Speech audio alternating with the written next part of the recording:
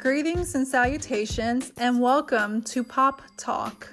Pop culture, entertainment, and everything that comes in between. And I'm your hostess, Elizabeth Bravo. This discussion is going to be about Wonder Woman 84. Now, before I get started, there is going to be some spoilers, so this is your fair warning. And if you don't want to hear what's going to happen, pause it. And if you do want to continue on, enter at your own risk. So Wonder Woman 84 is a sequel to 2017's Wonder Woman, directed by Patty Jenkins. And the movie starts off with a young Diana who's in the competition with the Amazons, seeing that she's the youngest. The Amazons are older, like their 30s and 40s, and know they're ageless. And so Diana cheats her way, but luckily her aunt Antiope pulls her out and saying, like, you don't deserve the win because in life you need to play by the rules. And, you know, you can't cheat because you don't deserve it. And the movie starts in the time frame that Diana is in now. She is in, well, the whole movie time frame is in 1984. And she is Wonder Woman on the sidelines. And she also works she works in the Smithsonian Institution in Washington, D.C., who also works with Barbara Manville. And this would be the first Barbara Manville portrayal, and I would believe in live action verse by Kristen Wiig. For those of you that don't know Barbara Manville, she is also Cheetah in the comics because there are 3 women that portray as Cheetah: Barbara Manville, Priscilla Rich, and Dorothea. I forgot her last name. I'm so sorry. So these 3 women portray Cheetah, but again, really cool. We got Kristen Wiig as Barbara Manville, who's like the squeaky, quiet, no one doesn't want to interact with her. And she best friends Diana because, you know, Diana, she's pretty much is a loner who, you know, does the job, doesn't social or interact, and just like work and go home. And yeah, she does miss Steve Trevor. And then you have another character of Max Lord, who is a famous TV infomercial man that says, like, if you want your dream to come true, invest in me, I'll make it happen. But turns out he's a con artist. Yeah, so he's an interesting character. And for that, Steve Trevor comes back, but it's not how we imagine. It's not how I thought in my theories, and it's also not how people have thought Steve Trevor would come back, because it's like, it's comics. People don't die, or the characters don't die, because they can come back to life from the dead. Like Jason Todd and other characters too. So yeah. Problematic scenes, I would say the scenes that kind of bugged me the most would have to be like the gem or the stone that Max Lord knew about. And so this gem or stone grants wishes, and somehow he becomes addicted to it, and it disintegrates in his hands. And it's like, how the hell did he know about this? Like, how? It made no sense. And then Diana did her research, or has heard about it, and of course it's like a ancient curse to anyone that possesses the stone. And the thing that was weird was that Steve Trevor came back, but it's not how we thought it was, because how he came back was that Diana one night looked up at the sky and she saw a plane, and it reminded her of Steve. So she makes a wish, and so from that wish, and whenever she's at the gala, she hears him saying that, I can save today, but you can save the world. And so we're thinking, okay, Steve's here. How is he here? It's like she turns around, sees a stranger that's calling her Diana.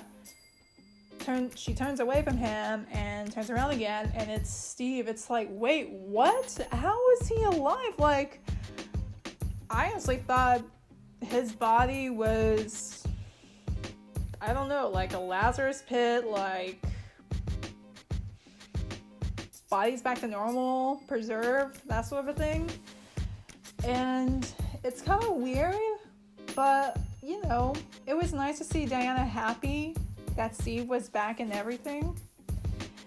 And yeah, and then there was one scene where Cheetah's Cheetah's costume, it was just hideous. Like, don't get me wrong, I love the costume creator for Wonder Woman for two of the movies, but it's just so,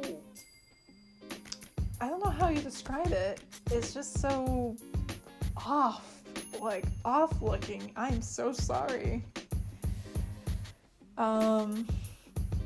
Then there's the other scene where Max Lord basically is on like a broadcast, like secluded area, and saying like, tell me your wishes and they'll come true. So in other words, the people more have granted their wishes. He gets powerful, and it becomes like a drug to him. And Wonder Woman, she fights off Cheetah. She tells Lord that, you need to stop this and everything. And so he kind of taunts her about Steve. And then apparently he was supposed to teleport to somewhere else or something like that, until out of nowhere this monologue of Diana comes out saying about like, what does it do for you if you have everything you ever wanted, but what do you have? Like, you won't have anyone to share it with, you won't have someone you love, and you would just have that power and not care about your loved ones. I'm like, wait, who is she telling this to? And then you see like the corner of the screen or her eye or something like that. Like, you see this gold shine, and you have to remember it's her golden lasso of truth. So somehow her lasso was a part of the Max Lord's platform, whatever though it was, and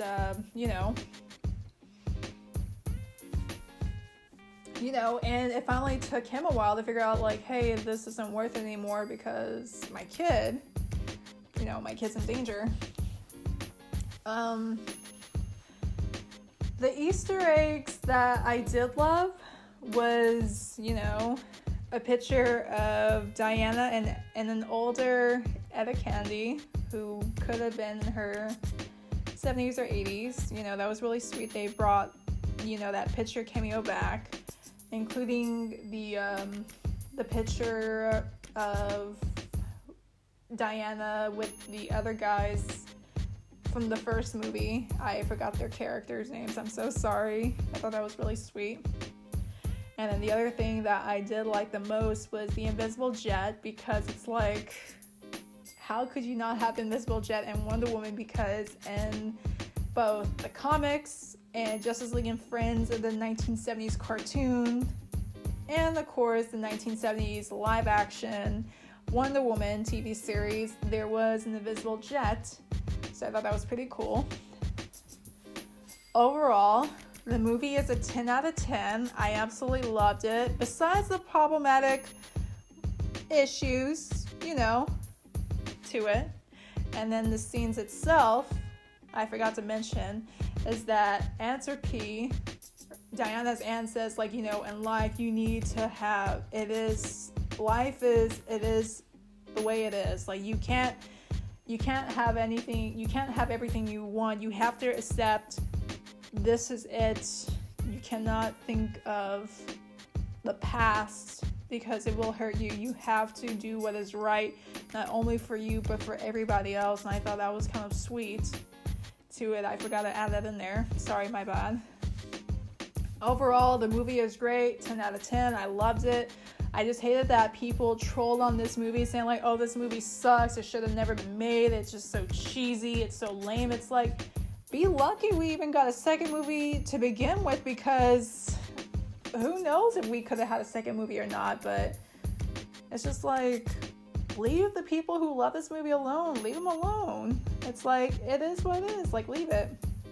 The thing that was beyond interesting was that, you get the ending, you get the rolling credits, and out of nowhere, boom, there's like, it opens up to a street, a scene where a woman is walking through, of course, with people in the streets or whatever. So while this woman is walking, a banner falls. She grabs it with her left hand, and a wooden pillar was about to strike a baby until she grabbed the pillar with her right hand and shifts it up to the people. And she walks like, hey, it doesn't bother me, whatever. And so the woman of the baby, so she went up to the woman and she's like, I have to thank you for saving my daughter. And the woman turns around, and it's Lynda Carter, the OG, the original Wonder Woman of the 1970s live action series, the Lynda Carter. I have not seen the series, but I fangirled like no tomorrow. I kept rewinding that part.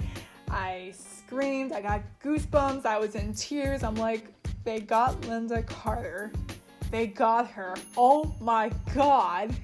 And so it was just like phenomenal that they got her in it. I'm like, and so I think that was really sweet. And the lines when she's like, oh, it's nothing, it's just like practice, training, shifting weight. But I've been doing this for a very long time. And she winks at the camera. It's like, yeah, she's been doing this forever. And the thing that Patty Jenkins did mention in the virtual Wonder Woman Q&A with the fans, and when Lynda popped up to surprise everybody, Patty did said, like, you were the first woman to become the trailblazer to put on the Wonder Woman suit. We would not have this movie as it wasn't for you, so thank you for donning the Amazon princess. Thank you for becoming this character and allowing us to have this movie as paying tribute and introducing it to the new generation of, the audience and people. And of course, when the first movie came out, Lynda Carter basically gave Gal her blessing to be Wonder Woman. It's like, how cool is that? Like, I was just so at awe that it happened. And speaking of the movie, there is going to be a Wonder Woman 3, but who knows when that's going to happen, because Gal Gadot just announced that she is pregnant with baby number 3. So let's see what happens. And I personally do hope that this has helped you. And the release date for the hard copy of Wonder Woman 84, I believe the digital release is already out, so you would have to pay for that, and you can purchase it on either your tablet, laptop, smart TV. But the DVD, Blu-ray, 4K will be released by the end of the month, March 30th. So mark your calendars at that. And ergo, yeah. Well, until next time, stay tuned. So I'm signing off, and for next episode discussion, who knows?